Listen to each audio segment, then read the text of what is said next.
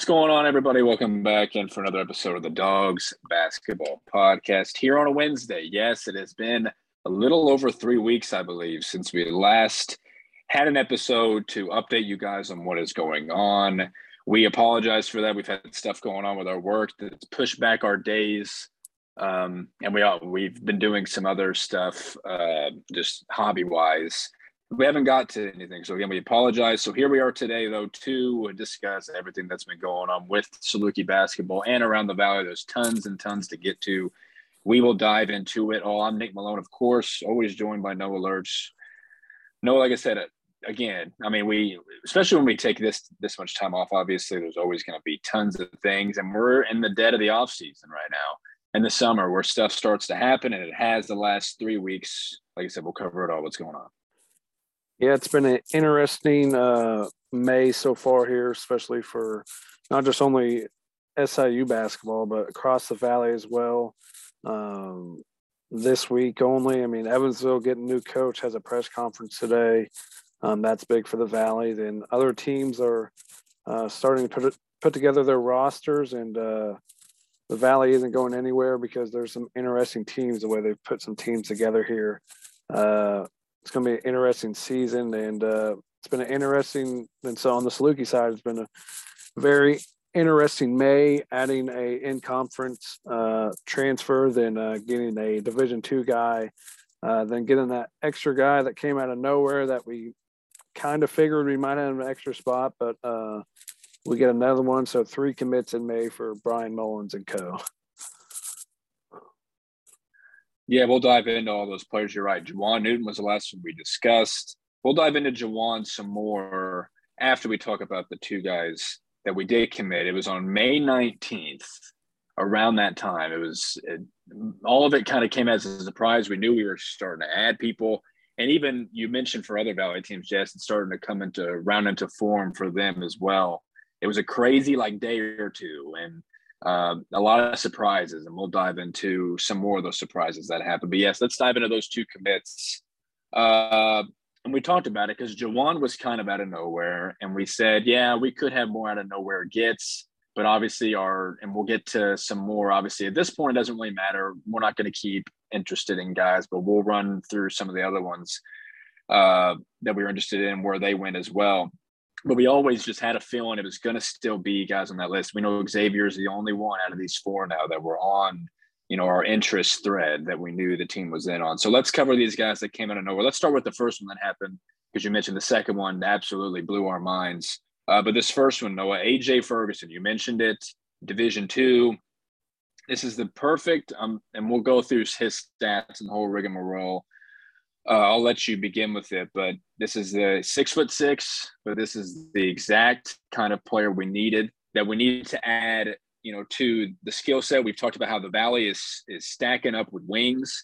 And like I said, there was guys on our list that fit this mold, and this one also first came out of nowhere as well, Noah. He was on – you'll go through some of the success that him and his team had as well.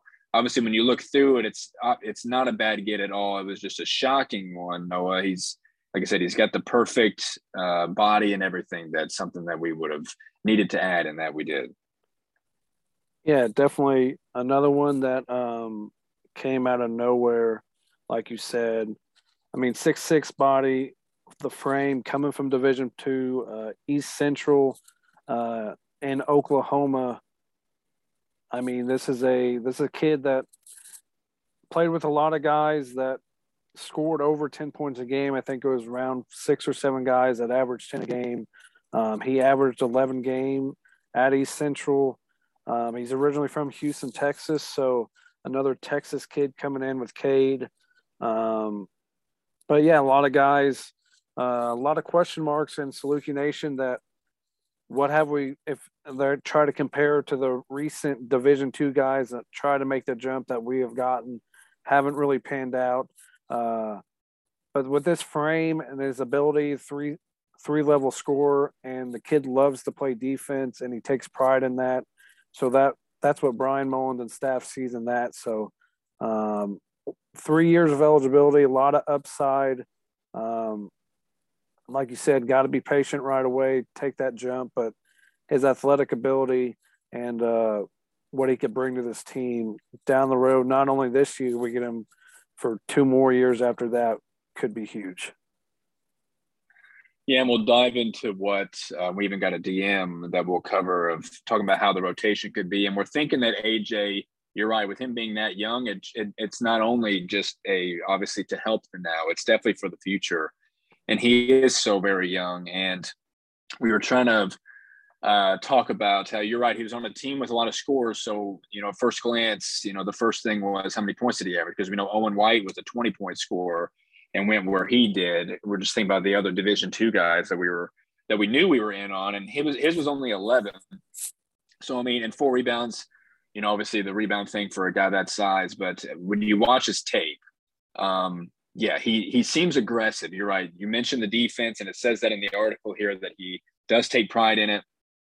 And he is an explosive player, and you can tell that on his tape. We kind of just compared it to the fact that, if we lose a Cash, we need to get someone that's around his size and everything. And AJ, honestly, he's not as thin as Cash.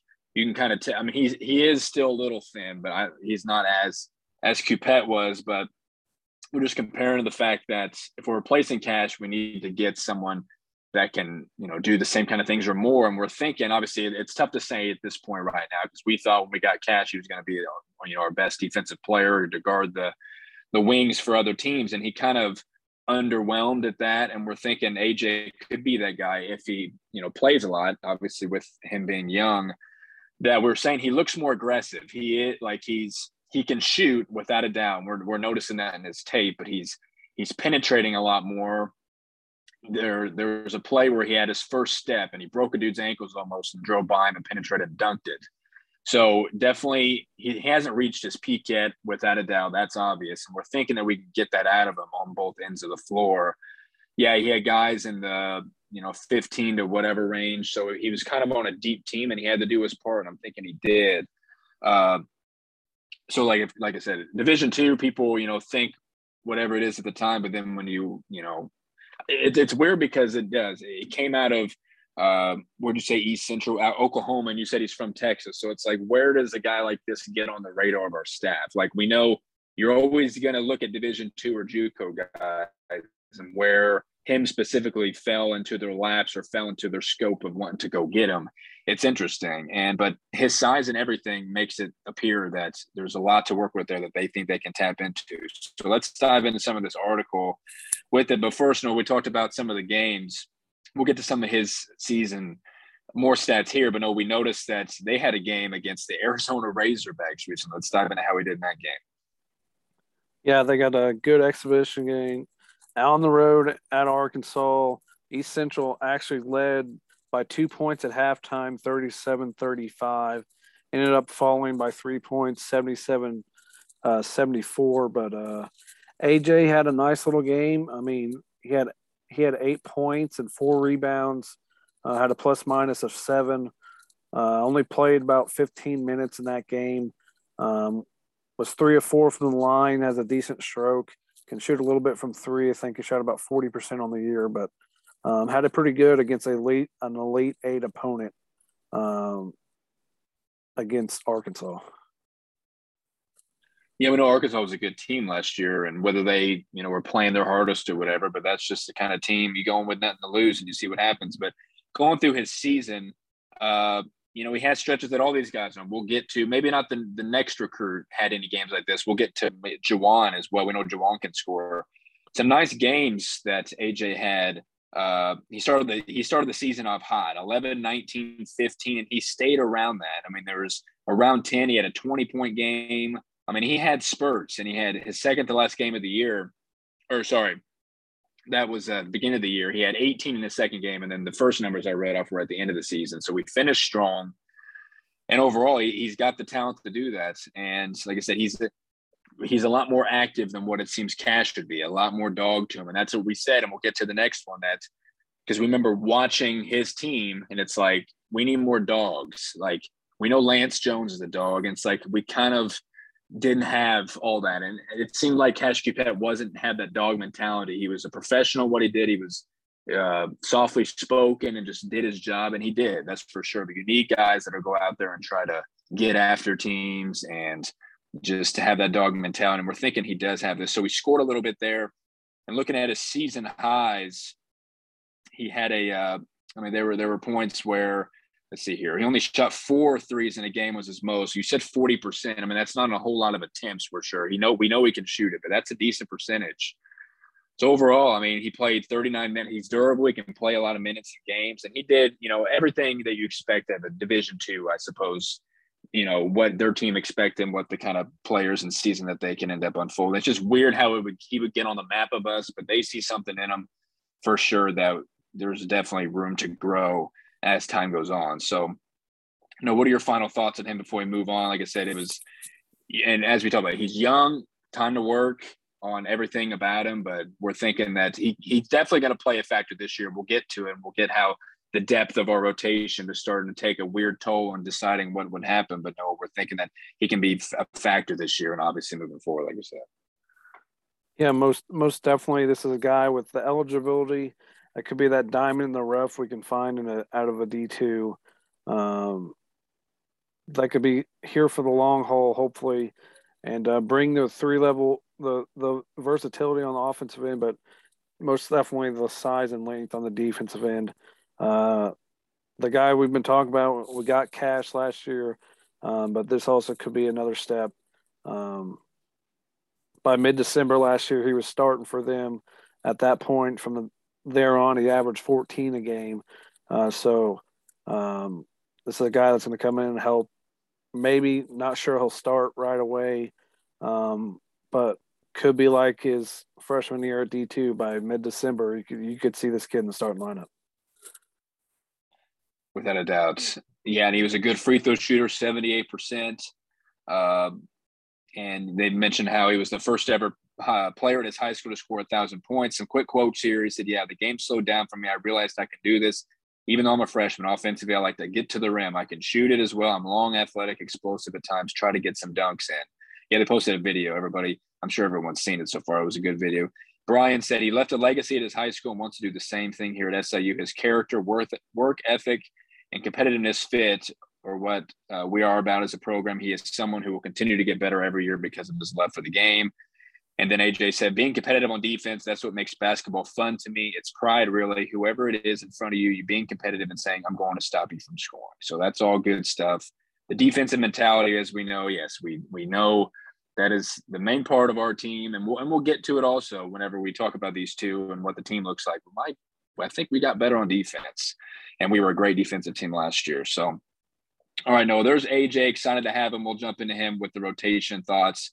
Now let's get to the one that was the biggest of surprise, Noah. St. Peter's. As we know, Cinderella story, we made that post months back around the same time that SIU beat St. Peter's in the NIT on their road to winning our NIT in 67. It was a fun little stat. And seeing what they did before your Tar Heels destroyed them, we know the run that they had, and it was overly impressive. And we know Shaheen Holloway, their head coach, went to Seton Hall. That's where he played. And all their players entered the portal. And we were talking how we know Matthew Lee weeks ago or a month ago was going to Missouri State. We knew that. And Banks on their team went to St. Bonaventure. What's his name? Went to Bryant, the mustache kid. Can't think of his name. And then Nadefu, who was their best shot blocker, best overall player, it seemed like at times in the tournament, he's still got a place to go. But no, let's talk about the one that stuck out a lot in the tournament. We even discussed him. I wonder where he's going to go. He's going to be pivotal, and you forget how young he is. We'll get to it. Noah, Clarence Rupert. Like we said, tournament run, he had his moments. We went back and saw he was stretching the floor. He was, obviously scoring the paint, and big body in Oscar Shibwe, Armando Baycott, and Zach Edey and Trevion Williams at Purdue. Noah, this was totally out of left field. What are the odds that we would land a kid like this? Let's jump into him. Yeah, it's if you're just a stat looker, the stats aren't really impressive. He only averaged about 4.5 points, 2.5 rebounds, and just over 13 minutes a game for St. Peter's. They played a lot of guys. If you watched them in the tournament, like everybody did, they rotated in like hockey subs. They had different lineups go in. But just like AJ, 3 years of eligibility, more upside. Bryan said he hasn't scratched the surface yet and what type of player he can be. This one really came out of nowhere.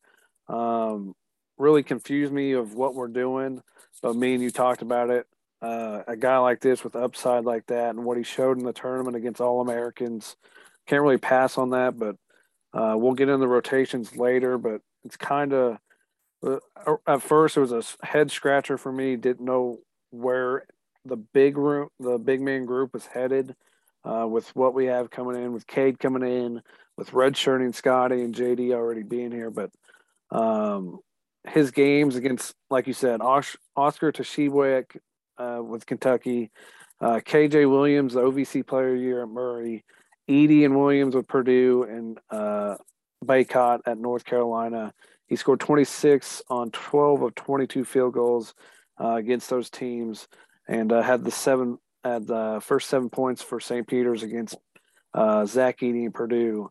Had 11 in the first half with a big win over Purdue. I mean, that wasn't offensively. There's not a lot there. There is some potential. He did hit that three in the tournament. He only shot like maybe 10 on the year, but I think he could work on that. There is upside there, like I said, but offensively, yeah, it can be polished up, but that's not even the most impressive aspect of his game. Defensively, he is a monster. Without a doubt, we'll dive into it all.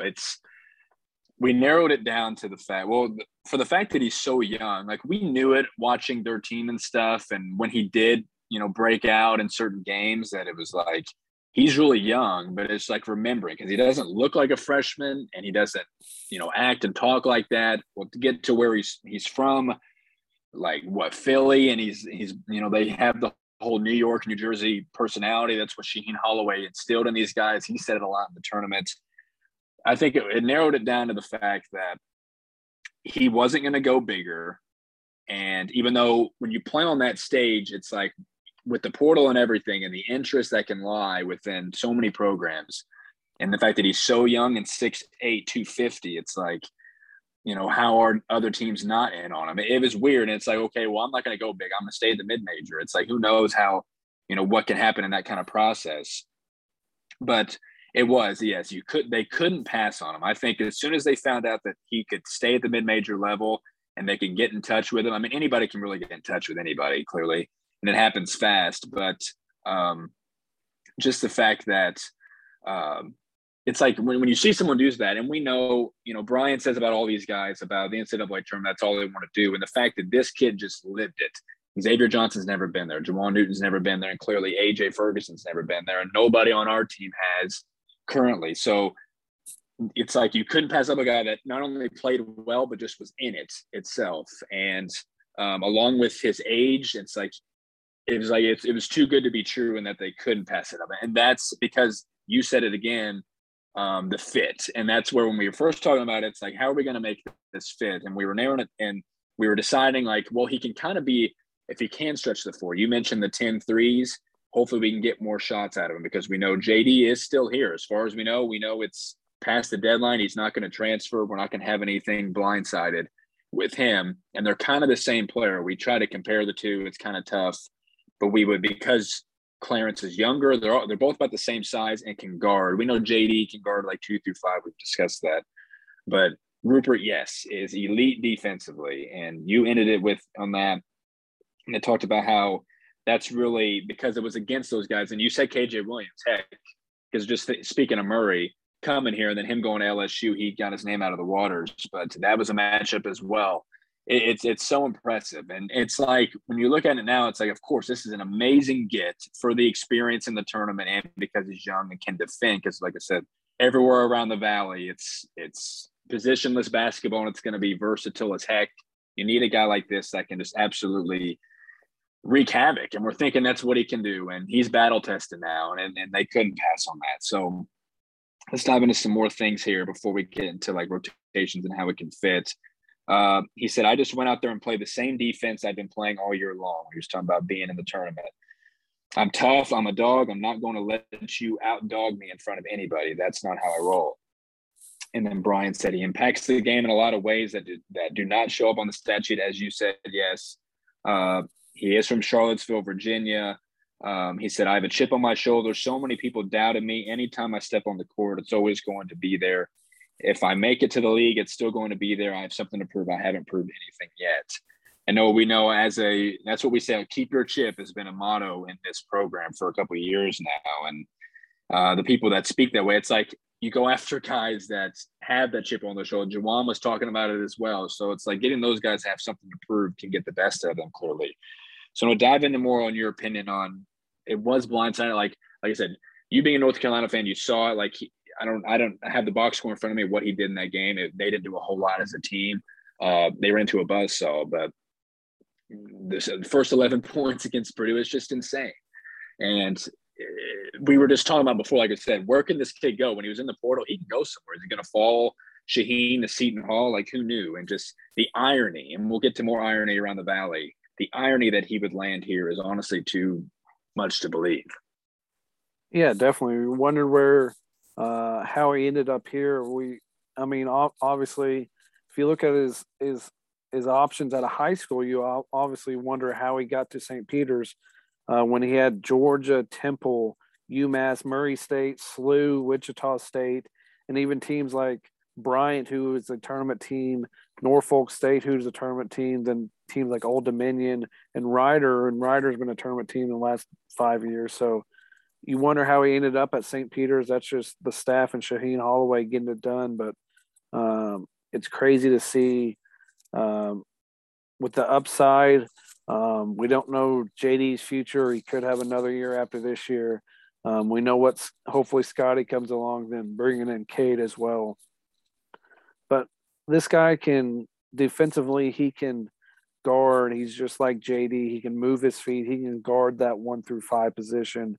He can switch on screens like we sometimes do a lot. This is maybe, once we get in the rotations, this is maybe a kid that could start along a Scotty if you wanted to do that, play a little bigger, but work on the improvement of that jump shot because he can knock down the 15-footer. And if he works on the 3-ball, he has a decent stroke. So, out of nowhere, it was a head scratcher at first, but the upside and the potential that he could have along the way. If you look at his quoted tweets of his commitment tweet, a lot of guys said this guy has MVC Player of the Year upside. So you can watch out. Then Andrew Sloter did say that the Mullins brothers closed it out on an official visit on the Monday before he committed. So it's good to hear that the staff is closing out guys when they get on campus. We know we let Chris Payton get away, but we didn't let this kid get away. No, and I think the mutual, interest in defense, I think if we can sell them, like St. Peter's didn't have the best, like we talked, I remember there were things galore on like how bad their facilities were and stuff. Like when he comes into the Banterra Center and you just see it, you're like, man, this is really cool. You teach them on the history, you teach them on, I think the defense is where they can join together and agree, and then also sell them on playing time. And exactly. And it's good that we didn't let him leave. As we like to say, you're right, we didn't do that with Chris. But we were looking because we knew he was so young, and we're thinking, how old was everyone else on St. Peter's? And pretty much every other big that played consistently on that team was an upperclassman. So it's like this kid played in 30 games, good Lord, they had so many people playing so many games. Even the one below Rupert played in 25. Other than that, it's 30 and up. He played in just about every single one. I noticed he didn't play in their conference tournament championship and stuff, or barely played. Now, I don't know if he was in foul trouble 100% either. So it was weird, but he was so young that he was kind of just, Shaheen was just working him in. So he was still doing what he was doing and making impacts in these tournament games, being one of the youngest players on the team. So you said that people are saying he's got Valley Player of the Year. That is huge to say. I mean, he's got to evolve his offensive game more. I can see him having Defensive Player of the Years in his future. But if other people are saying the Player of the Year, then obviously I want to believe that. That's all I wait and see. Like I said, it's kind of hard to believe, but Doug Edert was the guard that went to Bryan that I'm thinking of. He made his mark as well. That was one of the best runs in the history of the NCAA tournament going as far as they did. It was just incredible. And like when you see him on that stage, that's what you need. And he'll be the most experienced in that room on the team. He'll be, again, one of the youngest players on our team. So it is crazy. And like the defense as well, the toughness in the defense. So we'll get to how Clarence fits along with all that. We'll talk about that again. So no, let's dive into real quickly Juwan, because we talked about him in the last one, some quick things on how his fit was. We know he was hurt. We talked about that. And it's almost like, because we know seeing Shamar Gibbons, I don't know if we talked about that yet. That might be on our thing here. Shamar Gibbons is going to UTEP. So it was kind of weird that how close Juwan got to going there. And we're thinking about how he had how maybe we settled knowing well, actually, by the way, let's start off with saying Rupert came out of nowhere for the main thing is that we didn't think we had a scholarship available. We know AJ took the last scholarship on the team, and there were rumblings before. We'll talk about this real quick. That maybe there's some rumblings, maybe that Ben Harvey clearly, because it's got to be his, because no one else that's been on the roster can leave at this point. There's got to be a scholarship to fill, and we think we're overboard right now. There could have been something with Ben Harvey. Right, there was something that we saw something with that, right, when Rupert committed. Yeah, obviously Ben Harvey did go through graduation, so you wonder what happened there. If that means medically that he's gonna, obviously he can graduate anytime, but seeing him graduate, and obviously everybody thinks the question marks of his health and if he would be able to play, and obviously that's the main one that sticks out, because the deadline has passed that if anybody enters the portal now, you have to sit out a year. So nobody's going to do that. So nobody else is leaving. So it's just really weird. Everybody points out that it's got to be Ben Harvey, and that's what I think as well. We've tried to reach out and get information from a couple people, but nobody knows. That's the problem. So we're going to assume it's Ben Harvey right now because of health reasons, which sucks because we know what he could have brought to this team. But, yeah, that should be his spot. Yeah, and that just made me think whether I'm pretty sure we're right on the whole scholarship thing, obviously. So it's like I don't think we're wrong. So he's got to be filling the spot that's open that we just don't know about yet. It's got to be Ben. That just reminded me of that. But back to Juwan, it's like we know he's hurt. That it's almost like when you enter the portal, you can't really go anywhere else. We know the interest was there for him, but it's like the familiarity in the conference and stuff that we can afford. And that's why I mentioned with Ben's, because like we got depth to this point. It's like maybe we're filling in Juwan, whether he'll be ready right away or not, that it's like, why not take a chance on this guy, knowing that he's got the experience we would need once he's healthy. And if he is from the get-go, then all this doesn't even matter. But just the fact that we'll take a chance on him in his final year to see what we can get out of him off injury, because he can't go anywhere else. I think that could be where it can be deemed a steal for sure. And I was going to go through, let's go through, because I didn't have it up at the moment. Let's go through his game log, because we know he can score. And I think we kind of discussed like the 30-point game he had against Akron. I just wanted to go quickly because we've been doing it against, or pretty much with everybody, of the game logs that he had at some point this season before the injury kind of got to him. I almost got it up here, which, by the way, I'm going to look how many points did he score in his career. Only 828, but injuries got in his way. So let's go through this game log here. There were points where he had, holy smokes. He had, 5 to start the season. Then he had 12, 10, 15, 10. And some of these are against Belmont. He had 10. UCF, he had 10. He had that 30 against Rice in triple overtime. 16 against Vermont, who made the tournament. 19 against Akron. That's the game. 13 against EIU. He only had 8 against us in 36 minutes, the game we beat them on the buzzer. And then 15, 15, 11, 21, 16, 13, 10. It just incredible scoring. And I just wanted to we knew he could score. I just wanted to go through the numbers again, how impressive that was. And we didn't mention, of course, it's the obvious. We know Jason Kent went to Indiana State, that he is the third in the last couple of years that transferred in conference when we thought we would never see it. We know Donovan did it, and then them. So there is all of that. No, you want to touch anything on Juwan, or let's quickly dive into the rotations, because we got a DM from Alex Zimmerman, one of the guys who sends us the most DMs. We appreciate him, and he asked us about what the starting lineup and the rotation, first men off the bench with these additions. So let's dive into that. Noah, we'll start with how we talked about it, because we were talking about when we got Clarence, what could the starting lineup be? And quickly say, or not quickly, I guess, what we would want the starting lineup to be potentially. Yeah, I'm not sure exactly what it's going to work out, but what I would do is I would start Xavier and Lance and move Marcus to the 3, start Troy at the 4. He takes that next step. He gave valuable minutes as a freshman. Then start Clarence at that 5 spot.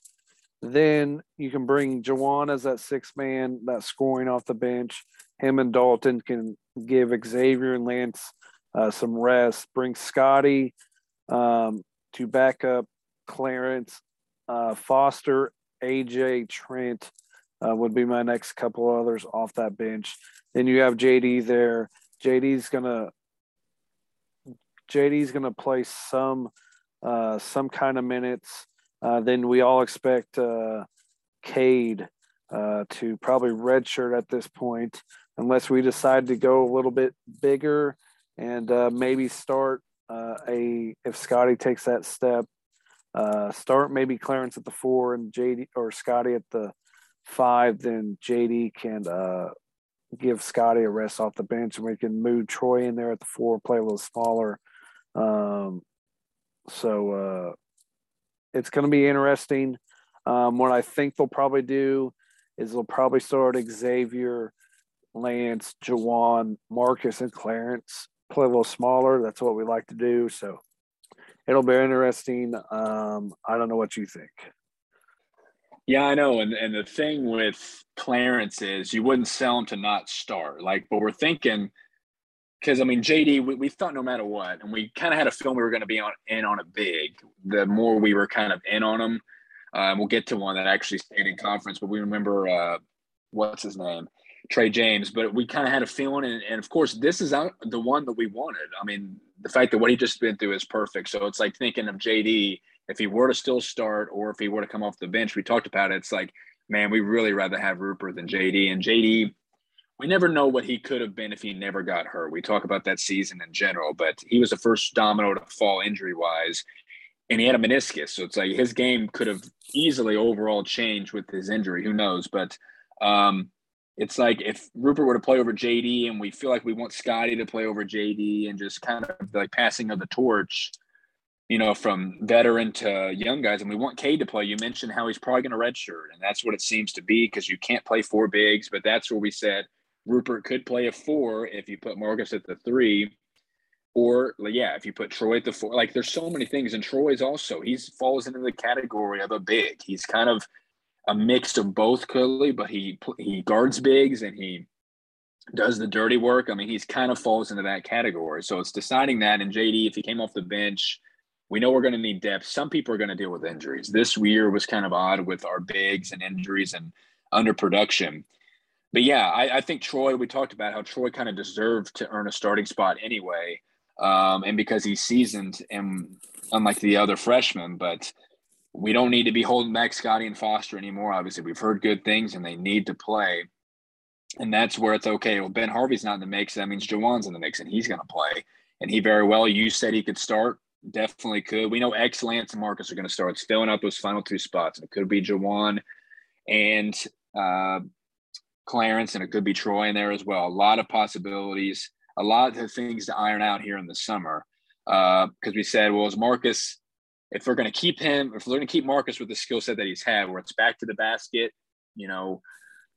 passing, getting in the post and doing his move, or it's the stretching the floor more consistently. And he would have to be a 3 in that regard. But we know he's not great defensively, and we need Marcus, if he plays the 3 or the 4, he's going to have to guard a lot of tough players around the Valley. So, but that's where it makes up with adding a lot of these guys. And it's Cade and Clarence, I think, could play the 4, because they're the only – Scotty can hit the main mid-range as well. It's really just JD that can't shoot, I suppose. So Xavier and Lance wreaking havoc at the top 2, and then Marcus in there along with either of the ones we just said. It's tough to say. We would like Troy to start. I agree with that, and Clarence to start, and JD coming off the bench. Because we mentioned how JD can kind of play 2 through 5 or guard 2 through 5. Clarence, we're thinking, can even guard 1 through 5. So it's interesting. So, and we know we still have Dalton and Trent to play roles as well in the rotation. So we're talking about, and we'll get to Steven and where he went. Like, we kind of wish others, and this is wrong to say to an extent, like we want, if other, just in terms of fit with the current team and what we want to be moving forward, if other players would have entered than not. It is what it is, and we're liking how this team is shaping up, Noah. So final thoughts on what this rotation could be in answering Alex's question. Yeah, it's definitely, there's several different ways the staff has the directions to go into.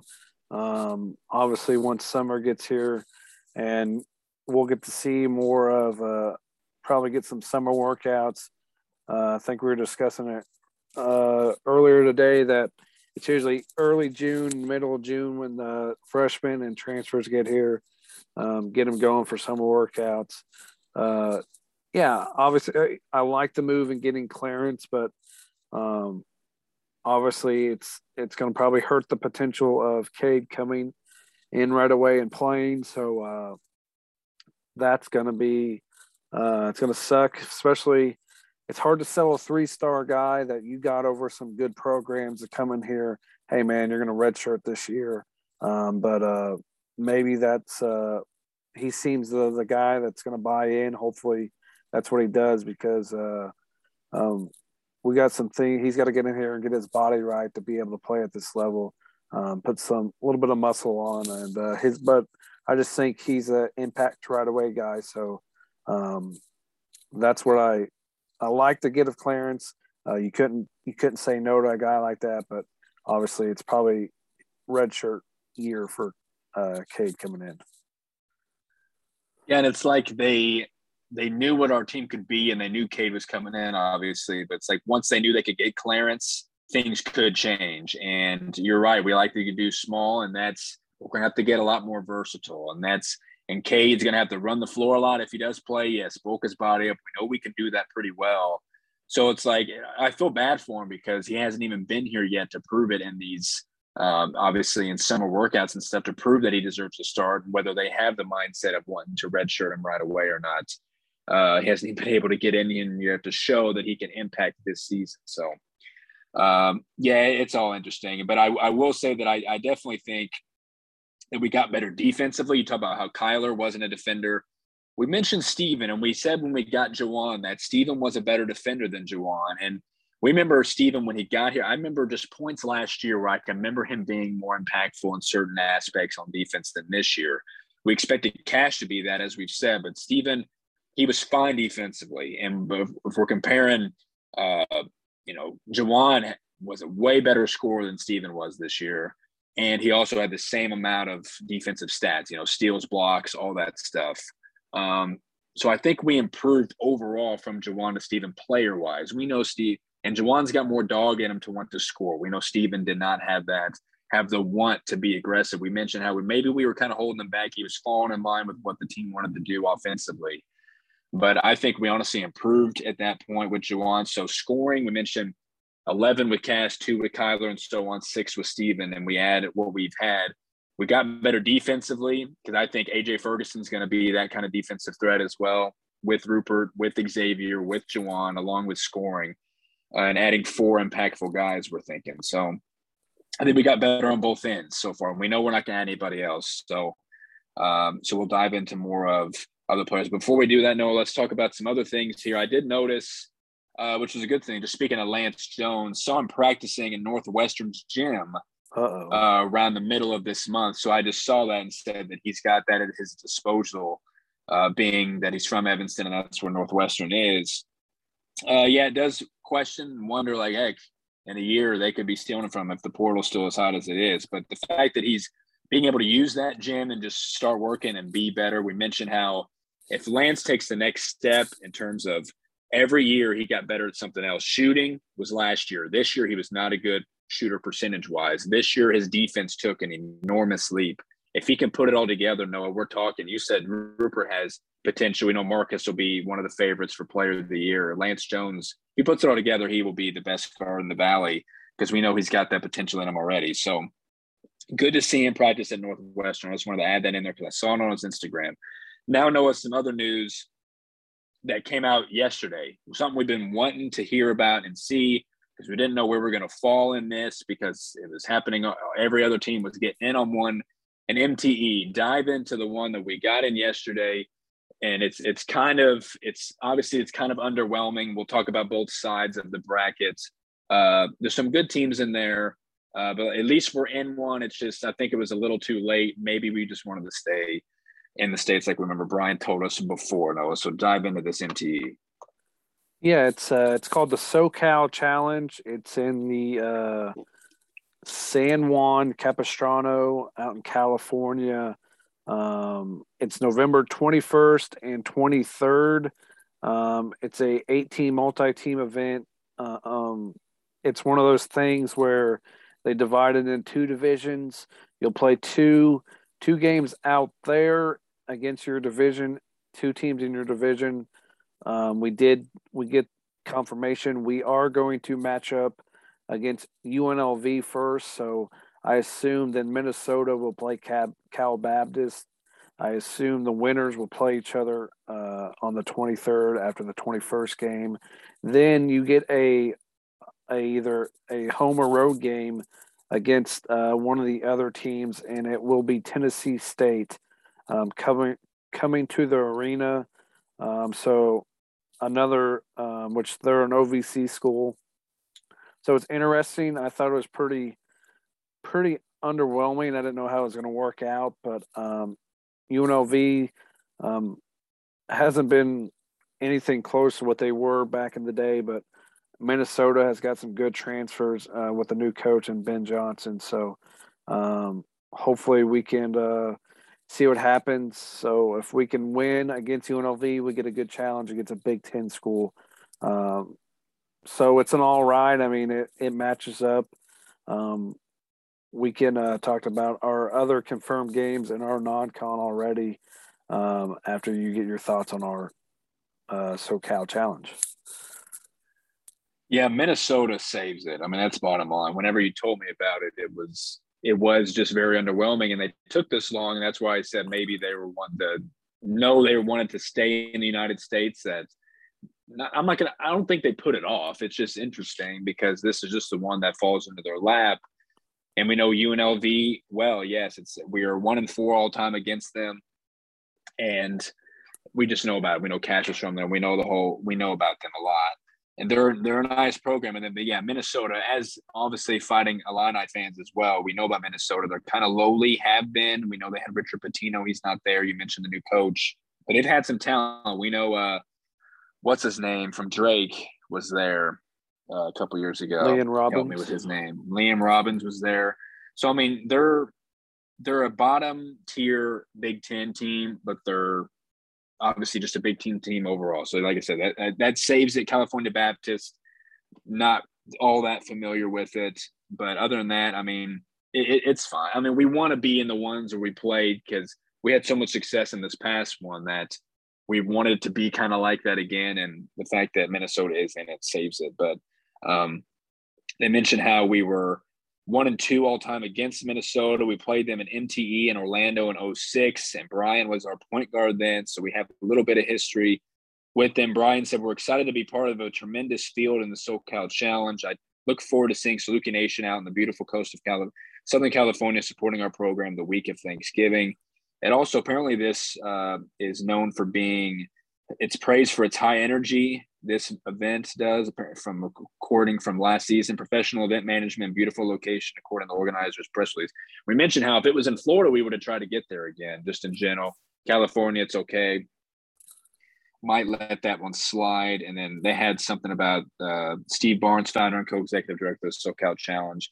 Teams and fans alike loved the first SoCal Challenge. We had a packed venue for both nights and are grateful that we were accepted by the college basketball media.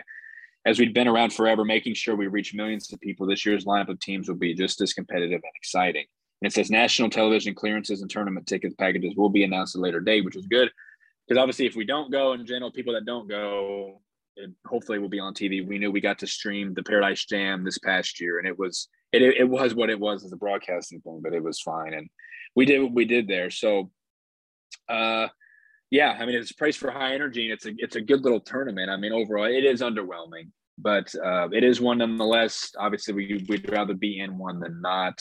We just got to make sure we can win it. We have a feeling we can, even against those teams. So we'll see how it all plays out. What did you say before that about non-con? Yeah, we'll dive through along with this and what our other non-con games could be. You think, is that what you mentioned?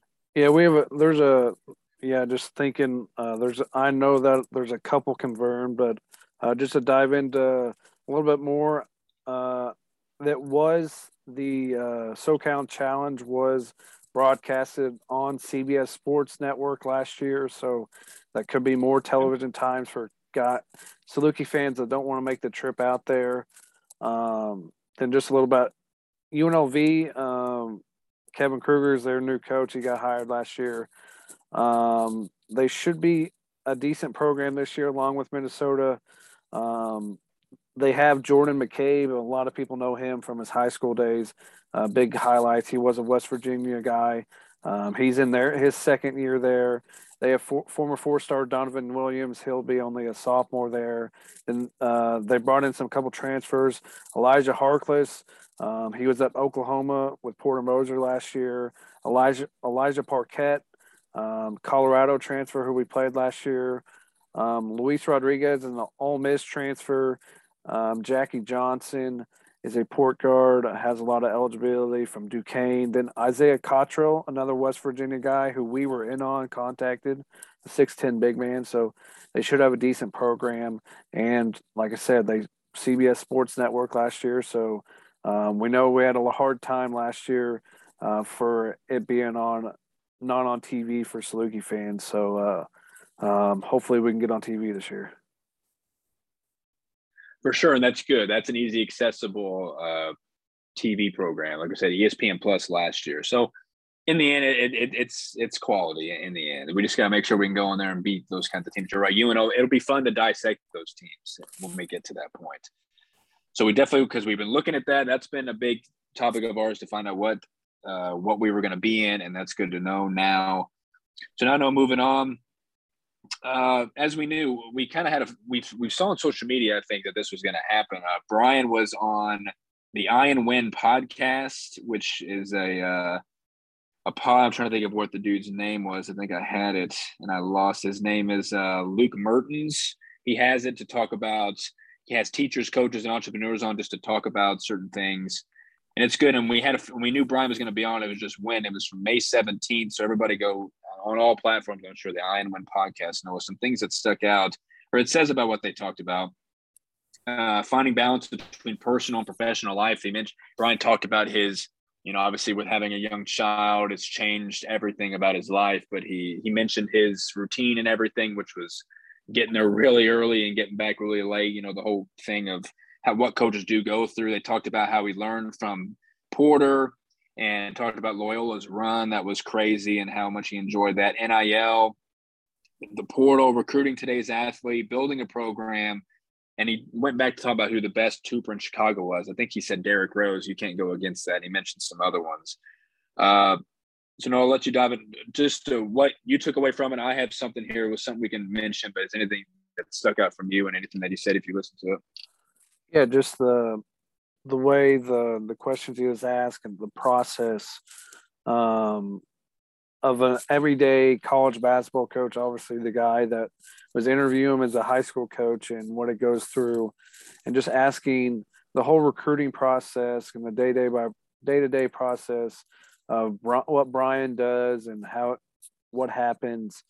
Then he was just asking them the whole recruiting process, what should high school coaches tell kids to get noticed by these schools and all that stuff. A really good listen. If you guys have not listened to it yet, go check it out. It's worth the time. Yeah, he was talking about how, especially because we've thought about this, obviously, and it happens everywhere. It's like, how do you sell players on, coming to a program that haven't had like the true success yet that everyone strives for? And it's a great question, because I would think that would be the hardest thing to do. We talk about what can you sell here? Like you mentioned NIL. What kind of NIL do we have here in Carbondale? Like, I think it's not the local. It'd be like anything else. Like, that's not really that huge. Carbondale's a nice university town. We know it's taken ahead. There's been a lot of just overall is like a place you want to be in general, geographical wise. And yeah, I mean, we haven't been in the tournament in 15 years, and building on this new era and people enjoying the facilities. Like, it's all about what you sell guys on and how you sell them on. Like how Bryan said, all these guys were adding is they all want to get the NCAA tournament. That's, of course, the goal. He just says that you're getting the guys to believe that there is no other way to do, specifics of what a program is asking for or what they want to do. When a success hasn't been there to show them yet, he said, student athletes want to see how a title is produced, doing research to recruit the families because there's going to be adversity. He said, and recruiting the families is obviously the biggest thing, building those relationships, as we know. It's cool to see his perspective being a first-time head coach in his first however many years and what his perspective is. Bryan's so smart. He can give these great answers. And this was a good back and forth that they had discussing how it is to be successful and to be competitive. He said that the program and players have the same belief. When you go through adversity, it's like it's going to happen. That you need to have the same goals, and like whether it's to win or just to do things the right way. And we know that's what they want to do here. And mention that because you talk about the guys we have now, that we have the continuity here right now, and he's excited for the next couple of years. Obviously, with the guys we have cemented, and all the players and throughout the program think the same way and what they want to do. So it is a great list, and we do advise people to go the I and Win podcast. Bryan was on May 17th. You'll find it there on the platforms. It's a great about hour-long episode discussing a lot of things. So we wanted to touch on that. Now, Noah, you mentioned Ben Harvey. He did graduate. Let's congratulate the guys that did as well. We know Saku, who is headed to Colorado to play at Division II program. We wish him the best. Like I said, we know he's been through a lot, and it's cool to see him get this degree for how long he's been here, and he's earned every bit of it. We will miss Saku. Anthony, also, we remember talking about what these guys, careers were, or what wasn't Anthony working on a master's, I believe, and all of this stuff. Will Keller is an unbelievable student. So, his future and whatever he'll do will be bright. You mentioned Ben. We didn't see Ben. Bryan posted a picture with Saku, Anthony, and Will. Didn't see Ben. I think that's what shows what he's going through, maybe. But no, that's cool to see, because happened in every sport with graduation, but seeing these guys be the student athlete part, I mean, obviously that's all that matters. Yeah, absolutely. Appreciate so much what those guys have done for this program. Saku's sticking through the tough times of what he's been through, not being able to go home because of a pandemic, the injuries he's had, sticking through a coaching change. With the way the transfer portal is, it's so easy to just go up and leave where you're at. And Anthony, for the 2 years, I know last year wasn't the way we wanted it with injuries and the COVID illness. Then Will being a walk-on coming here, the local kid, putting in the work day-to-day practice and getting in games and getting the play and the ovation he deserves. And yeah, we don't know the future of Ben Harvey, but we know what he could have been if he could have been healthy. We saw it at the Arch Madness 2 years ago when he put 28 points against Bradley, the scoring ability he had. He came here. He was one of the first guys that come here with Bryan. Had to sit out a year because of the transfer, but like you said, they were student athletes. These four were part of the highest GPA in team history. So they're students first. The coaching staff preaches that, and it's part about how we recruit kids here. You're not just an athlete; you got to have students too. So congratulate to those guys. Wish them the best. Hopefully Ben maybe can somehow stick around, but if that is what we've seen from those four, best of luck. Like you said, Saku going D2. Hopefully he can have a strong, healthy season. Anthony, whatever he's pursuing, Will, like you said, he's a very smart kid. Then hopefully Ben can figure out his health situation, maybe find somewhere else to play, or if he has to wrap it up, he has a degree, so he can go pursue whatever he wants to do. Bingo. And we said that Ben could easily just take a year off, like where he's not on scholarship, and because we know Chucky Sullivan did this with football, where he enters and Ben hasn't entered the portal, but like you leave and then you can't go anywhere else off an injury you deal with, and you decide to come back, and it could just be a sit out year for him. Like we said, that's all a wait and see. So yes, congrats and good luck to all those men. Now we know Steven for Plankin entered the portal out of nowhere at the end of April. Definitely took us by surprise. He did it just a couple days before that deadline. We talk about how the reasons why he left. It's all strange, but we found out where he's headed. Weber State. We know Damian Lillard's from there. We know we beat them in football in the playoffs last spring. We know a little bit about them, obviously. And one thing about them is their head coach retired it was about May 16th, which was weird because it was a couple days. Steven posted where, I guess it was, early this month. He committed there, had the pictures and everything posing. And then it was shortly after their coach retired. So I remember just us talking like, whoa, like I wonder if this could have any impact on Steven. But then they said that, or a tweet confirmed, I think somebody that just follows Weber State basketball said they confirmed that he is staying committed. That kind of was just an out of nowhere thing that their coach retired. I'm sure he was blindsided as well. But no, Weber State, whether he thinks he wants to be the next Damian Lillard, I don't know. Just in general, that we know that's a great or a nice spot for him to go. And we wish Steven the best. We knew Illinois State and all those teams went on. Glad he didn't come to the Valley. Steven was one of our favorites. We wish him luck at Weber. Yeah, it's hopefully the rumors that he wasn't really comfortable in this offense, and hopefully he can be more comfortable there. Seeing their coach retire, who was the one that coached Damian Lillard and had been at that program since 2006.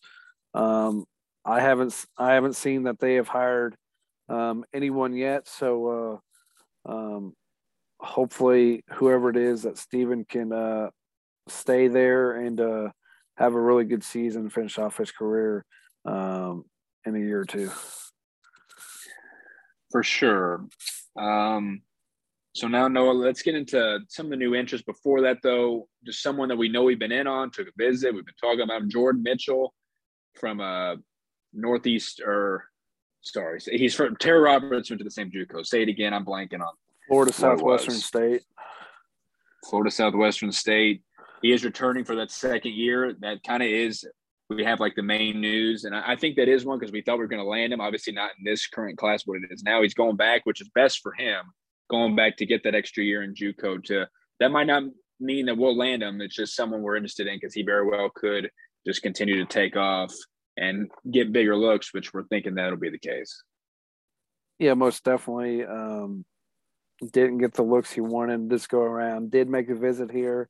So if a spot opens up, that could be a guy we go after next year. But assuming he has a bigger year and get some better looks, so he can end up where he wants to be. So let's dive in now to the new interests. And honestly, the one since we last talked, there were some, but they've all committed elsewhere. We will dive into those, Noah. But there's one that we know is still available. Like we said, this doesn't really matter anymore with who we've added, but just the ones because we haven't talked about it. We don't have to go into detail about them. But Darius Hughes, an Omaha transfer, we liked him, obviously, before we landed these guys being an option. He has just won the 9 and 4 per game as a junior at Omaha. We liked him. If you want to touch on him, you can, but dive into now. It's the list that we made in the thread about 2 months ago definitely has trimmed down. And like I said, we're fine how we are as a team wise, but just going through the fact that about 90% of it or more, they've committed elsewhere. Yeah, Darius would have been that get instead of AJ most likely.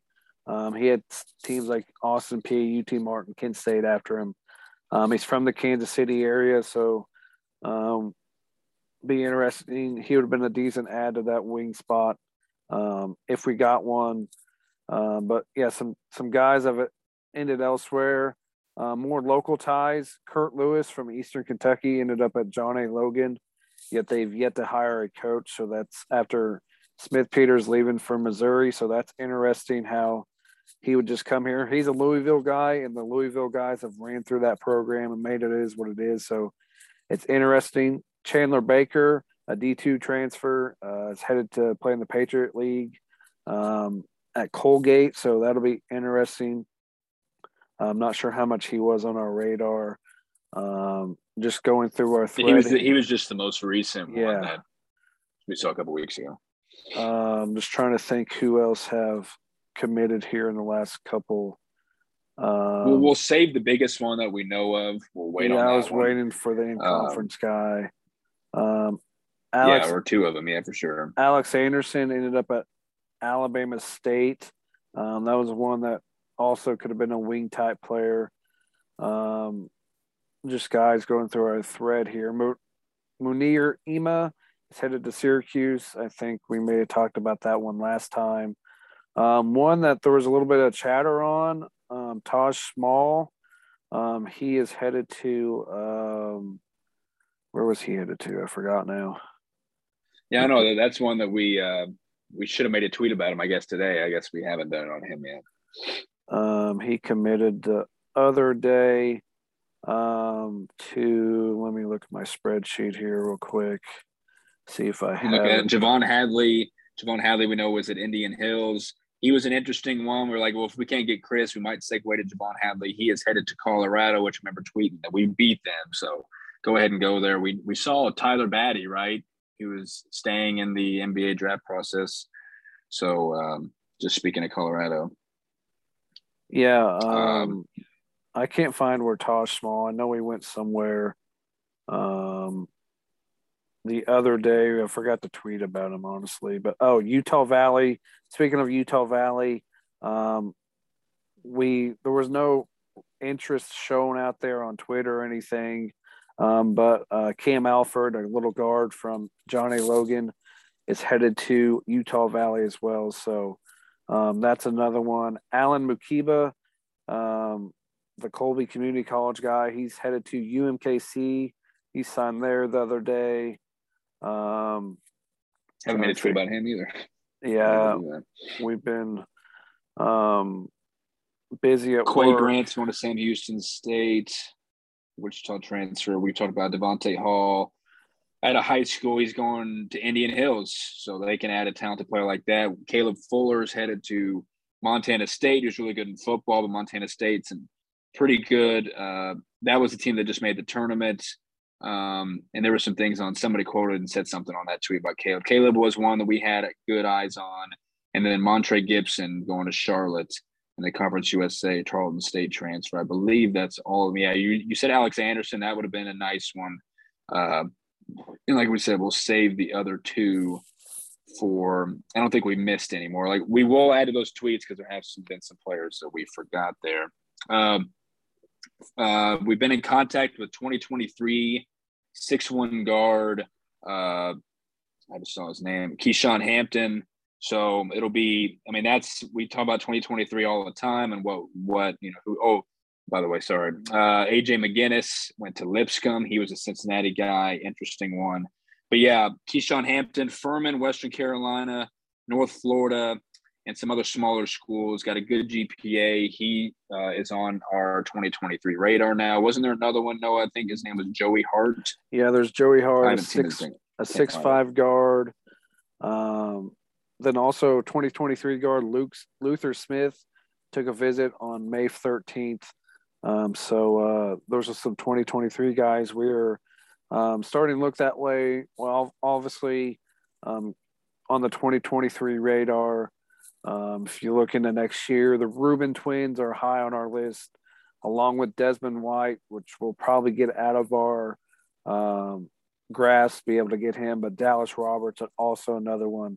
Then, like on the 2022, former Lance Jones teammate in high school, Ola Ajaboye, took a prep route, committed to Central Michigan. We had some late interest in him, I guess. So interesting. There's a lot to go. We're excited about the 2023 season. I know when Brendan had his interview, it'd be interesting to see what happens there. what kind of recruiting happens. Honestly, at this rate, we don't know how many spots we'll have because with the COVID, I mean, if Lance Jones and Marcus decide not to use it, we expect them to. That means we probably won't have very many spots left. We know Jawan will have one, so we at least have one maybe. I'm not sure maybe we'll have. So it's interesting to see what happens for the 23 season. Yeah, you're right. We've talked about, Jawan's final spot. That is a guaranteed. And we know the portal, if it continues to be crazy in a season from now, which we're thinking it probably will be, that the door might open for someone else to leave, and there's always going to be spots open potentially. It happens every year. We know that. So that is a wait and see, but we're glad we're in on 2023 talents. You mentioned the Rubin brothers. Those are the ones I think we got to eye on most, but they're at the position that we might not need. Marcus and Lance, they better finish out their careers here. And that is all a hope as well. So we'll see how it all plays out. So now, Noah, let's dive into the very important Valley news, because we know we're big fans of March to the Arch. So we like to, and when they don't have stuff, we like to have it for ourselves that people can go to and know about. That's happening around the Valley because obviously we always want to know because that's who we face in the long run. So, no, let's dive into the first. Player-wise, we will get to, but let's start off with the biggest news, arguably, that hit just in a couple days ago, and you mentioned how there's going to be a press conference for this guy. Noah, Evansville hired a new coach. Dive into this guy. Yeah, David Ragland will be the 16th head coach in Evansville Purple Aces history. Like I said, 6 p.m. tonight on ESPN Plus. So if anybody wants to, yes, that's weird how it's being broadcasted on that.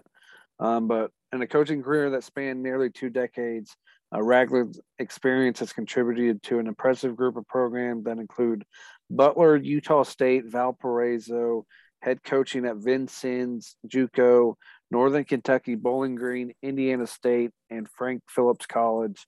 He joins the Evansville program after one year stint as an assistant at Butler. He was going to remain there under Thad Matta, but he is from Evansville. He is a Harrison High School product, just like Walter McCarty was. He was the runner-up to the job when Walter McCarty got it. So he is 41, so he's a younger guy. I think they got this right. I know a lot of Evansville fans and burner accounts wanted Tom Crean. It just wasn't going to happen. I think they got the right guy. For sure, and we'll dive into their team and if they've added players. We know they have over the course of this, and we're thinking that most will stick around. I think it's a nice hire too. The fact that he's from there, and he did want the job. You mentioned McCarty, and McCarty probably only got the job. Well, he was coming from the Celtics staff, and he's a big name. Played at Kentucky back in the day and stuff, that he probably had the edge with him. I'm sure they know each other too. They're around the same age. So it's good to see his hard work paying off and getting this point. And the reason why he got the job clearly was because Todd Lickliter was finally fired about, I'd say close. I'm not a month ago. It was like 2 or 3 weeks ago or a little around that. We know they hired an athletic director and he got on the search to get this guy. You mentioned where he's been. Yes, he's going to be on Thad Matta's staff, which is crazy thinking that he is there. Greg Oden's on that staff and some other former players. So it is cool. And the fact that they stay in state and they do get their guy. We were just in Evansville Monday night for an event, and just knowing the town and how a great place it'd be to live and to sell recruits. I mean, we were at the Ford Center. That place is a great place to watch a basketball game. They have arguably the best. They do actually. They have the best arena in the Valley to play in, just because it's the biggest and it's the most legit. So they have things to sell people on, and it would be a job people would want. Not a Tom Crean though, because he's been there, done that. Why would he want to stoop to a program that's not in a great state right now? So he's filling in and taking this from Lickliter, which rightfully he was canned, like I said, a couple weeks ago. So yeah, a guy that's been around and has that young age, as you said. So yeah, we're thinking that'll probably work out for them in the long run as well. He will have his hands full in this first year, as we know. Stuff always is in the first year. So that was obviously the biggest news of it all. Now, let's dive into former players from the Valley. We know a lot of them have committed elsewhere. There's a couple that are still on the fence of what they're going to do. Let's dive into those 2-star players. from the Valley that are looking to do big things elsewhere. Yeah, the first one, obviously, the player of the year, and AJ Green. He was at the G League Elite Camp. And he's also talking and made a visit to Duke, and also is talking to Iowa State, where his dad is on the staff. And I believe Elliot Clough, one of the beat writers for UNI, has had talks with him, and he said UNI is still in the picture. That's why you see UNI has made no moves this offseason. They have 2 spots available. They're holding it home for their 2 guys, and AJ Green and Austin 5 to make a return. Not sure how to make a return. I mean, Iowa State, I'd go there if I was him. Not sure how well he'd fit in at Duke under a new coach and all the 5 stars coming in. Obviously, he wouldn't get the looks and the ball in his hand as much as he would at Iowa State or even obviously at UNI. So interesting one. Then Isaiah Mosley, he tested the waters. He's visiting Mississippi State.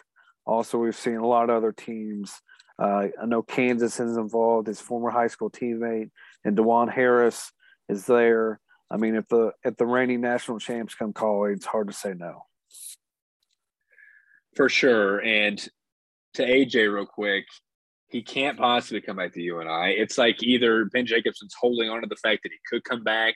Yeah, he hasn't done anything. And that's what makes him think he needs to get with the transfer portal program. We know Fife is on the fence, I think, as well. And we know the players that they continue to have, and they like to stay in like the Iowa, Minnesota area. He's got to change with the times. We know he's a great coach and he'll make it work no matter who they have. But if you're holding on to dear life that he's going to come back to save you, I can understand it. But if you're AJ, you can't, because, yeah, he was at the elite camp, the G League camp, to know that he was on the cusp of the NBA, and then he won another player of the year. He's arguably the all-time great, and he has a year of eligibility. He could do even more if he did. He's not going to. If I was him, definitely would not.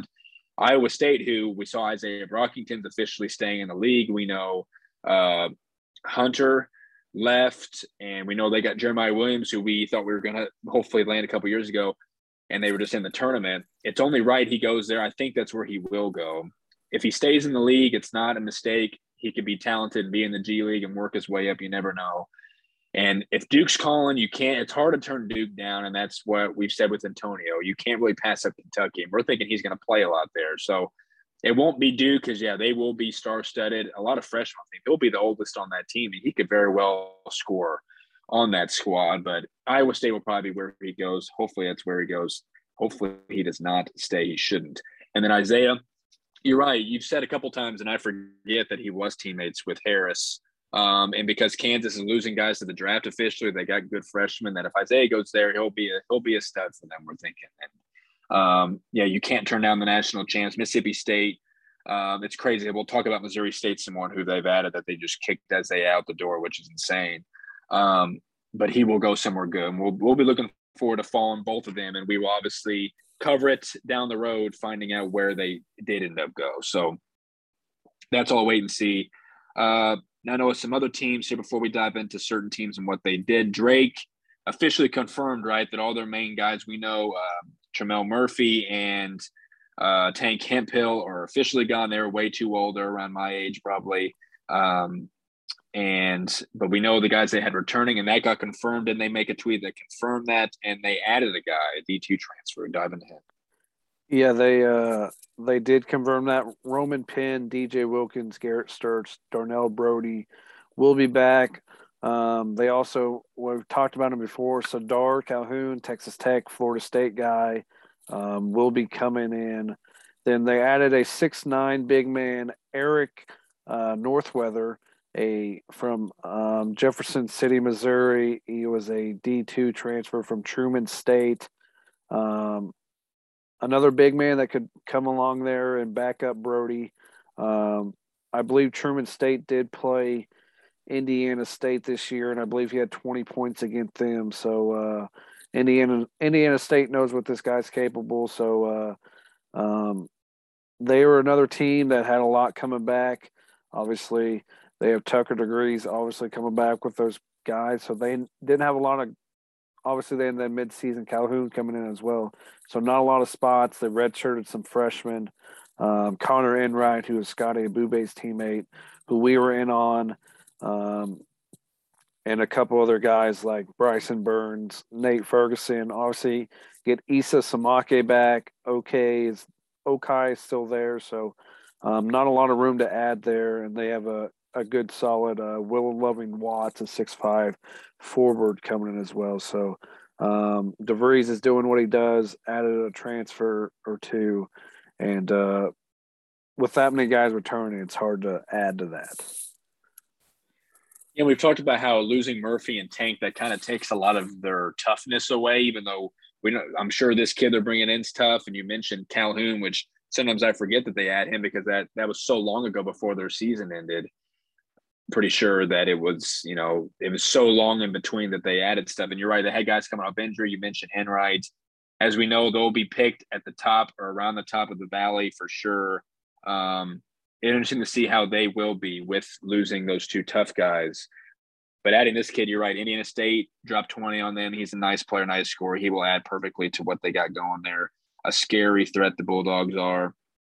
Now, let's dive into what Murray State has done. I guess now should be the right time that we echo and talk about the irony again. We talked about the irony with DeMarco Minor, who we were interested in, knew nothing about him, goes to Edwardsville of all places. And now, let's dive into Bryan Moore, of course, our number one target from the get-go. Really, he was. We thought we could land him. There were just rumblings. He liked tweets about SIU for months and months. We didn't know where he was going to go. Big offers from bigger schools. No, he goes to Murray State. I watched the Instagram Live he had about a week ago discussing it. It was a really meaningful place that he was at when he made his decision. And he's a really well-spoken kid, and he's a great player, as we know, All-American. It's just, like I said, the irony of him going in conference and to Murray State is like, are you kidding me? Yeah, it's crazy to see. Obviously, we thought we had no chance when West Virginia and South Carolina came calling, but obviously maybe we're still in the race, and maybe we backed off a little bit. But, he goes there to add to what Steve Prohm has done with that roster. It's crazy to see. He's going to be a great player to go along with Belmont transfer Jacoby Wood, who had big major looks. Quincy Anderson, a D2 guy that scored high teens points per game. Rob Perry, coming from Stetson. Jamari Smith, another transfer coming in from Division II Queens, New York, who had his names in the NBA draft waters. They returned DJ Burns. They have Marlon Leston, a 6'9" forward, coming in as well from East Carolina. Kenny White Jr. from Tennessee Tech coming in. And with a loaded class, and Braxton Stacker, who we were in on. Jackson Edwards, who's re-signed with them after the coaching change, he decommitted. Justin Morgan, a 6'5" guard coming in. Patrick Hugh, another guy. And just on the cherry on top the other day, they land 4-star 6'9" forward Sam Murray II to end basically their recruiting. This kid had UNLV, LSU, Baylor, Mississippi State, Missouri, Texas, Cincinnati, Texas A&M, and he's now coming to the Valley. It's just unreal what the Steve Prohm and his staff has done. Kind of at a loss for words because you're right. And you're right. Jamari Smith, D2 player, took his name out of the waters. We saw that today, the whole list of all the players around the country. I remember saying just because how great this past year Murray State's team was, undefeated, great players. They're pretty much all going to LSU. Tevin Brown's going to the league. It would be hard to replicate what they did from that standpoint of just dominance. They should have beat St. Peter's. We know that was a close game, but just going undefeated in the OVC. That was the OVC. I wonder what that team would have done in the Valley and against Valley teams this past year. That team was so dominant. Like I said, great players that knowing that Prohm had been here already at Iowa State, he knows what the high-level recruiting is like, and they get lucky. We talked about his salary. It's kind of like you're getting a bargain with them, and he comes back and brings this kind of talent in. It's incredible. So it'll be interesting to see how he feeds all these mouths to feed with all this talent. They are very scary. They will be picked around the top just because they're new. I wonder where they could be. We've talked about that, how Drake, because they're returning a lot of their guys and they were near the top, will be there. You and I, who knows, us around that because we've kept the majority. So we're talking about these new teams that add completely new teams where they could be picked, but they will be a top 3 Valley team this year because of this talent. You're right. We thought we could maybe be on Jackson Edwards. He did recommit to, as you said. Adding these 4-star guys, we talked about how we were talking about how what the award season could look like, and that's a far ways away from this discussion fully. But we're talking about how Tucker ran away with the freshmen, that what this freshman class could be, because the portal has hurt freshmen around the country, as we know. We have Cade, who knows with him, and we'll decide about what other teams have to offer as well. But Murray State has the deepest class coming in this past year and a lot of talented kids. So, like I said, a lot of mouths to feed. We're wanting to see how all those freshmen play. Jacoby Wood, you said, yeah, he had a lot of big interests. It's interesting to see how, because he was a good player for Belmont, but it was weird to see. That just shows how talented he is with those big looks. And Rob Perry was a 20-point scorer at Stetson. And then Bryan Moore on top. It's incredible what they've done. And Prom has done an incredible job.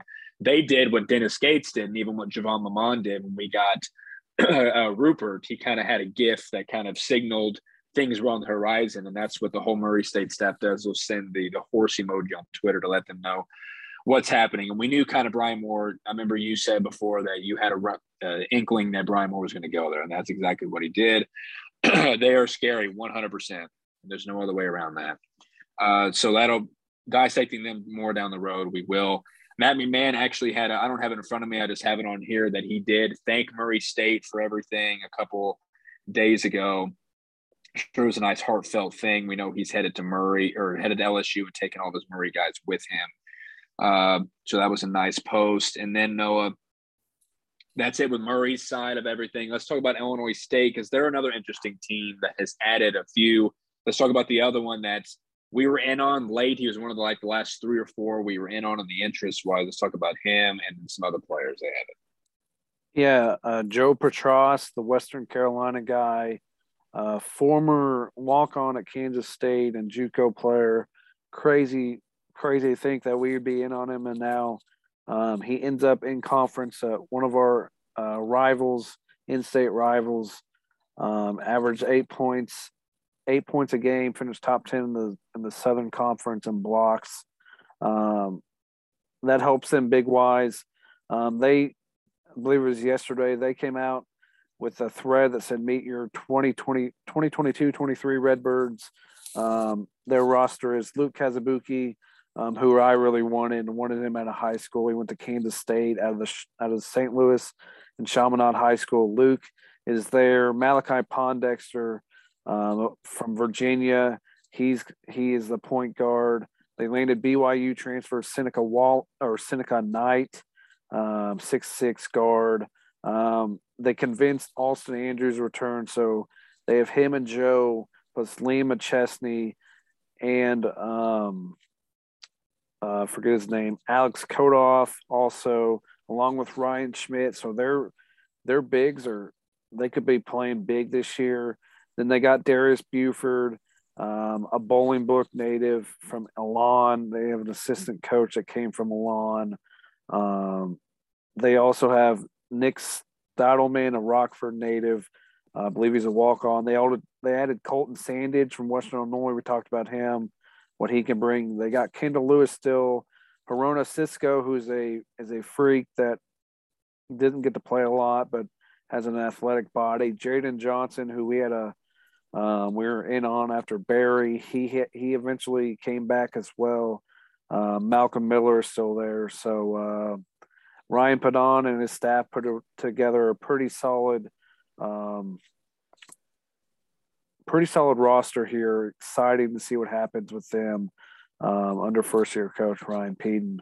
A lot of talent with a lineup. If they start a lineup of Darius Buford, Luke Kazabuke, Seneca Knight, Kendall Lewis, and one of the big men, I mean that's mid-conference, if not better lineup.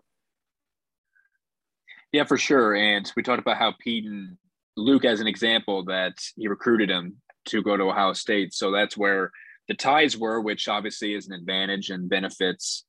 Yes, we would have rightfully. He will dominate the conference. That's how good he is. So yeah, he has done a wonderful job. We know Dan Doggich's son is on his staff, and he also hints at moves that they're making. He makes a GIF, an Illinois State GIF or something. So Seneca Knight, I think, is interesting because he's that perfect. He's that blend of that forward and versatility that we're going to have that we're going to have fits with, and that's why we need to prepare for something like that. He will be interesting. Petrakis is, like I said, because we knew we were going to be on a big. We had that inkling that whenever he came available, he just noticed that he didn't rebound and he was a shooter, which would have been great to have, obviously, for sure. And knowing that if we were going to add a big, we would have accepted him, but we didn't think we were truly going to. And then we ended up with Rupert, obviously. And yeah, ironic again that he goes to Illinois State, but they have done a good job. They lose those twins. I wonder what kind of impact that could have in the long term if they were talented enough. Austin Andrews, we liked his game. We saw him in the senior night. He's athletic and he's a nice player, and he could have went somewhere, but he convinced him to stay. And you mentioned all the other ones. They will be interesting. They're one of the most interesting teams, I think, this year. Some players that have left Illinois State where they went, yeah, Josiah Strong to Colorado State. We know that. I'm pretty sure David Roddy is staying in the draft, so they need to refresh a little bit. He goes there. Mark Freeman entered the portal. I think they're going to grant him his eligibility to be able to go somewhere right away, but he entered the portal a couple of days after, right? Yeah, he is headed to Morehead State. So back to the OVC, he goes. That's right. And then you mentioned Jaden Johnson staying. Yes, Iman Washington, Morehouse College, and HBCU. So, and you mentioned Kendall Lewis. He's the glue of all that. He is a really, really good player. You mentioned a lineup they could throw. They could have size this year. So we're going to have to. That's why I think we're bulking up on size. We'll see how it all plays out. They've done a nice job. Indiana State, I just noticed. We know they had Jason Camp, Robbie Avila, and a lot of other guys. I don't think you can dive in if they've added somebody else. It says they made a tweet that they're returning about 76% of their scoring. And you add in obviously a Kent or whoever, and they bring back Cooper Neese. Tyree Keys doesn't count. He didn't play last year. We talk about what they could have been with him, which I think we talk about he's going to Tennessee. But no, dive into where if they add anybody else, because they're in the Illinois State category of really interesting next year. Yeah, along with Robbie Avila, they have we haven't talked a lot about Indiana State. We've mentioned some of these guys, but they have another freshman coming in, is an undersized guard at 5'9" point guard from Christian Brothers at St. Louis, who we've seen play a lot, and Robert Martin III. Obviously, they bring back Julian Larry, Xavier Bledson's back, Zach Hobbs, a knockdown shooter. They add Cade McKnight, a 6'9" big man from Truman State. We added Caleb Stevens is back. They get Macaulay from DePaul, who was a Lincoln Memorial guy for shirts. Went to DePaul. Now he's at Indiana State. Cameron Henry, Cooper Neese. Then they get Trenton Gibson, another point guard we talked about from Tusculum. So another interesting roster shirts has put together. Obviously, with no Tyree Key last year, he did the best he could, and they were pretty decent. They had some runs. We battled them over there and over here. So going to be another interesting, especially year two for shirts, see how he does, especially with – I like to see what Robbie Vila does and some of their transfers coming in. We talked about they were the first team to, like, when they had a Jason Kent, it's like, man, they already have the players you just named there, the players we know about, but they're really versatile. And another year in Division I for those guys will pay dividends. They will be around the middle of the pack. I really think they will. Kent couldn't fit at Bradley. Perhaps he could fit, and he's going back with teammate Robbie Avila that they can maybe iron him out to be the player that he is with the size and everything he has to offer. So they will be interesting. Now, let's talk about Bradley. They added a guy similar to Ari Bouya, Gonar Bilyeu. I just want to add because he's been the 2 JUCO Final Fours and he's won a Division II national championship, I'm pretty sure. And then they say Bradley's roster is filled. You can dive into him a little bit more, anything else they add, but pretty sure they're about done, aren't they? Yeah, they are done in what they've run recruiting. Obviously, they bring back a lot of their players, Rink Mass, Darius Hanna. They get Jashawn Henry back. That's big for them. Ville Teravainen, Malevi Leons, Connor Hickman, their freshman guard, Zach Montgomery that came along, Connor Linky, Maxi O'Connor, and some freshmen. But they get the transfers in the Sun Belt Sun Belt freshman of the year out of Troy, and Duke Dean, James Popweathers, a JUCO point guard that a lot of people's high on. The guy you just talked about, it's going to be another lengthy guy inside. Then they get Christian Davis, a 6'6" guard that can score the ball from a Division II in Lemoyne. So, Wardle is doing what he does. He finds a way, no matter how many guys leave, he finds a way to replenish his roster with a lot of guys, and he's getting it done big time. I mean, he's one of the top coaches in the league. I know a lot of people don't like him, but he's one of the top coaches in the league, and he does it every year in the off season, getting it done.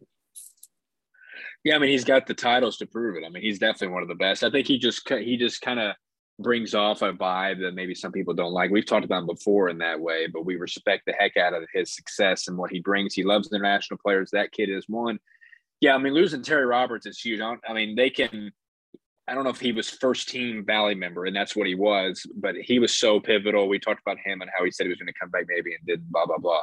Pop Weathers could be that kind of player. It's interesting, but they're bringing back a majority of their team, and they will be picked around, hopefully where we are, around 3, 4, 5, because they're bringing back a majority of their rank mass will be a problem as always. And Henry coming back is huge. I mean, that is beyond huge. Good to see him healthy overall. No, let's dive into UIC. They've been going nuts as well. Dive into some of the really good talent that they have had. I want to say they've been able to have this talent where they've been. I wonder if the jump to a better conference has Yaklich kind of in the mode of we need to get better players going to a better conference. So dive into them. Yeah, it's interesting to see what they've done. They get Demaria Franklin. He announced his return back. He's a very good player for them. They've landed several transfers. They get Trevante Anderson from San Francisco, also played at Idaho. Tyler Stevenson, who we saw last year from Southern Miss, a 6'8" forward. They get Toby Okani. He's a Duquesne transfer. They bring back some other guys, Jace Carter, Jaden Bronwell, Philip Skobashi. Then they get Jalen Jackson, a 6'2" point guard coming in as a freshman from Fort Wayne, Indiana, who had a really good high school career. They're also bringing in Stephen Clay, a 3-star from the Milwaukee area. Cameron Finn's a 6'11" big man out of Iowa, Dubuque, Iowa. Crazy how they steal a guy at that size at the state, because there's teams that keep them in. Then another cherry on top for them is they bring in former Mizzou commit Christian Jones out of East St. Louis, a 3-star, 6'4" guard. Yaklich has a very athletic team. They can give some teams some problems. I know we got more athletic, but we struggle against those really athletic teams. So the Flames could give us some fits down the road. Yeah, and we'll look back on adding Rupert, especially whether AJ plays a factor this year, like in the impact that potentially that having a Rupert just to have more of that overall defense on guys like this that they add. I mean, that is some talent. They were athletic before that. We had that feeling and knew about that, and they bring back their best player, arguably. They add Stevenson from Southern Miss. It's incredible, and those guys are going to be a problem.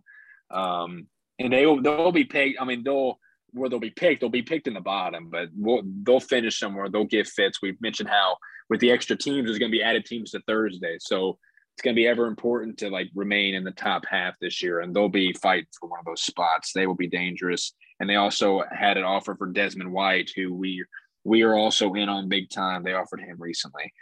Missouri State, they added a walk-on right, a good player, and you can dive into him a tiny bit if you want to. I don't think they had anybody else. Anything else the Bears do?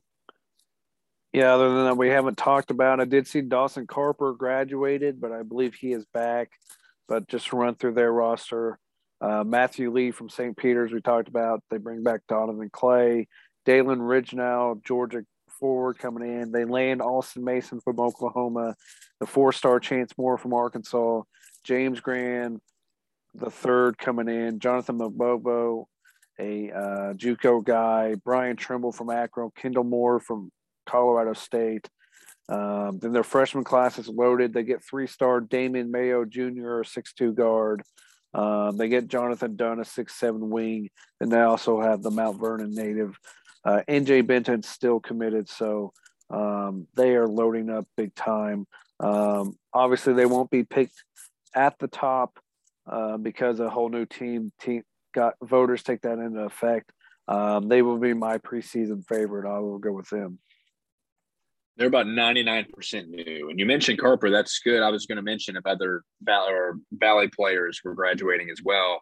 He will be a factor. He's really the only returnee, him and Donovan. Kind of forget about Donovan sometimes, but Austin Mason will improve them as well. They will be 100% a threat. It's interesting to see. They have a lot of mouths to feed as well. So we'll see how that plays out. I'll run through a couple of things here. We mentioned Gibbons to UTEP. TJ Johnson, we know from Loyola. We know Loyola's not in here, but he was going to UT Davis. He had some talent as a young player. We know Sheldon Edwards is going to Loyola as well. SLU, we know SLU is adding big. They got Yuri Collins to stay, and then what else did they added Pickett, but they added a lot. We know about them. We'll hopefully see them in our non-con this year. They will be the team to beat in the A-10. We were thinking Loyola will have their hands full. I did see Valpo hired a new athletic director, and he had a presser recently. So we know Liz was there and kind of helping the interim AD or something. She was involved with that. She's not there anymore. Clearly, they hired a new one. Did see that. And I want to talk about Belmont. You can dive into what other things Belmont. I wanted to talk about them because they're a team that I don't think anyone's talking about, and it's interesting because Jacoby Wood, Belmont and Murray State were definitely rivals over their tenures in that conference. He goes there. They lose. I don't want to pronounce his last name, but that big man they've had over the years, great player. He's moving on. Grayson Murphy, who I forgot about, he is keeping his name in the either withdrew, obviously probably not there, and he probably is going to the NBA. I just saw his name earlier, forgetting about him. And then we know Will Richard is going to Florida with what's his name that from San Francisco. So they're losing their top end talent, Noah, but I know they have Casey Alexander is a quality coach to be able to get it done, but this isn't the OBC anymore. So it's going to be maybe a challenge. Dive into who they've added the offseason. I think we've talked about a few, or if they've added any recently. Yeah, they like you said, Casey Alexander's done a pretty good job at what he's done a really good job in the OVC. Obviously, it's going to take the next step, joining our conference. Yeah, I mean, what they've done, they have a couple transfers coming in. Drew Freeberg, 6'7" forward, Princeton transfer. We've seen Princeton transfer in Ivy League schools come in and destroy us. Last year it was Schweiger from Dartmouth. So Keyshawn Davidson, a Tennessee Tech guy, another OVC school, going to OVC or Belmont. They have a really loaded class coming in. They have a couple more, some guards, 6'4", 6'5", 6'6", 6'3", and another 6'1" guy. But they got some decent players returning. Expect them to pick, I'd say 6, 7, 8 range, maybe lower than that. So it'd be interesting to find out what they do. Excited to add them to the conference with UIC and Murray State. Just making the conference deeper and better makes Arch Madness a lot more fun, especially we're going to get 4 games on Thursday instead of 2 now. Right, and just them being in Nashville, we talk about the market, but it'll be a fun place to go watch games. They're a top-notch program, as we know, and it's interesting because, like I said, they've kind of been not taught. UIC and Murray have just lit the world on fire, and Belmont's kind of just sitting there. Like I said, they lost their best players, but they added the ones you just said, and they will be picked around that. And I think maybe that's where they'll finish. It depends. Like I said, Casey's a good coach. They hired a former player of theirs to be the director of basketball ops. And I mentioned Valpo hiring an AD. They're the only Valley team we have not mentioned yet. We know, I think we talked about them last time, that Kobe King and Thomas Kithier, I believe, are returning using an extra year, whether they even had a year or they're just using it in general, because I know they're old guys as well. We know Sheldon went to Loyola. Noah, has Valpo. We talked about guys they added on the last one. Just in the last month, maybe you can go over the same ones they did. But like I said, it's confirmed that Kobe and Thomas are going back, right? Yeah, they are both coming back. They have not done anything since we last talked, but just a rundown. They get them back. Nick Edwards, a D2 player, point guard, coming in. They return Cricky, obviously. Joe Hedstrom, the Wisconsin transfer. Darius Diavaro, Preston Rudiger. Hopefully, he can get on scholarship. He deserves it. A couple freshmen they redshirted, and Cameron Palesi from Wisconsin, 6'5" guard. We were in on out of high school. Connor Barrett's back. Then they added JUCO guy Jerome Palm to add to that front line, bringing in also a guy we were in on, and Maximus Nelson, a 6'8" guy out of Wisconsin as well. So, yeah, it's just another one of those teams with Kithier, Cricky, and Kobe King, then a couple guys around them. They could be pretty dangerous. They also have out of Cedarville, a D2 school, Quick Green, a 6'7" guard. So, be interesting. They'll be near the bottom as well, but another interesting game against Valpo this year. Yeah, and I think Kobe and Thomas going back there clearly like keeps them around that, and it's interesting. And because they have another year in the Valley as well. I mean, Kithier was hurt at the end of the year. If he wasn't hurt, they could have rivaled us for the 6th seed and everything. So I think they'll be fine. They're a team we forget about. We know what's his name does a really good job, and they lose Kavion and they lose Sheldon, but they'll be tough to replace those guys. But they'll find a way, and they'll be okay. Yeah, they'll be picked around the bottom half. Like I said, an extra year for those guys could do wonders. Ben Cricky and Mass are the bigs that will rule this conference some more. So more things. Just saw Loyola was going to France in August. A lot of teams are going overseas, and that just made us think of the Cuba trip we had a couple of years ago in Barry's last year. Remember Dunk Eric McGill had, and just interesting to see it go overseas. We know we went to Virgin Islands and went far outside of the country, but going to Cuba and stuff was cool. So Loyola's doing that. They didn't think we would end really on news about Loyola, really. We have other topics. We will get to those in mailbags because we're running a little long on time here, and because it's been close to a month since we came to you guys. Like I said, we apologize for that. And it is the off season. We're thinking we have the team in place, but if you keep DMing us, we will have a mailbag to talk about more things. And it's a fun Valley season. Looking forward to talking about them more, Noah. So give me your final thoughts. Yeah, like you said, keep sending us those mailbag questions. We have enough now. We will have a mailbag episode next week to bring to you guys. If you're still listening to this, we will have another episode next week. Excited about next season. Obviously, we cover football as well, so we got to get to football first. Our baseball team is starting their conference tournament. They won their first regular season MVC title in a very long time. So SIU sports are headed in a very, very good direction with these young coaches we continue to get. So I'm very excited for next season. Ready for June to get here because we just remember Cash. You said you were going through Cash's timeline a little bit ago. The video he was talking when he got here, he's excited to be in Carbondale and the freshmen get there. So I'm excited to get them here and get rolling. It's going to be a big season for SIU basketball. For sure. We got better. Obviously, everybody else did as well. Missouri State got deeper with talent. They were really good. We know all the teams. Drake will be the team to beat along with them. It's interesting. And the conference is deeper. So we'll wait and see how everything plays out. We're glad we're getting more fans in here. Arch Madness will be even better next season as time goes on. So definitely a good one. Like I said, we're sorry. We'll try to get to you guys. He mentioned the mailbag. We will do that. It will be a fun season next season.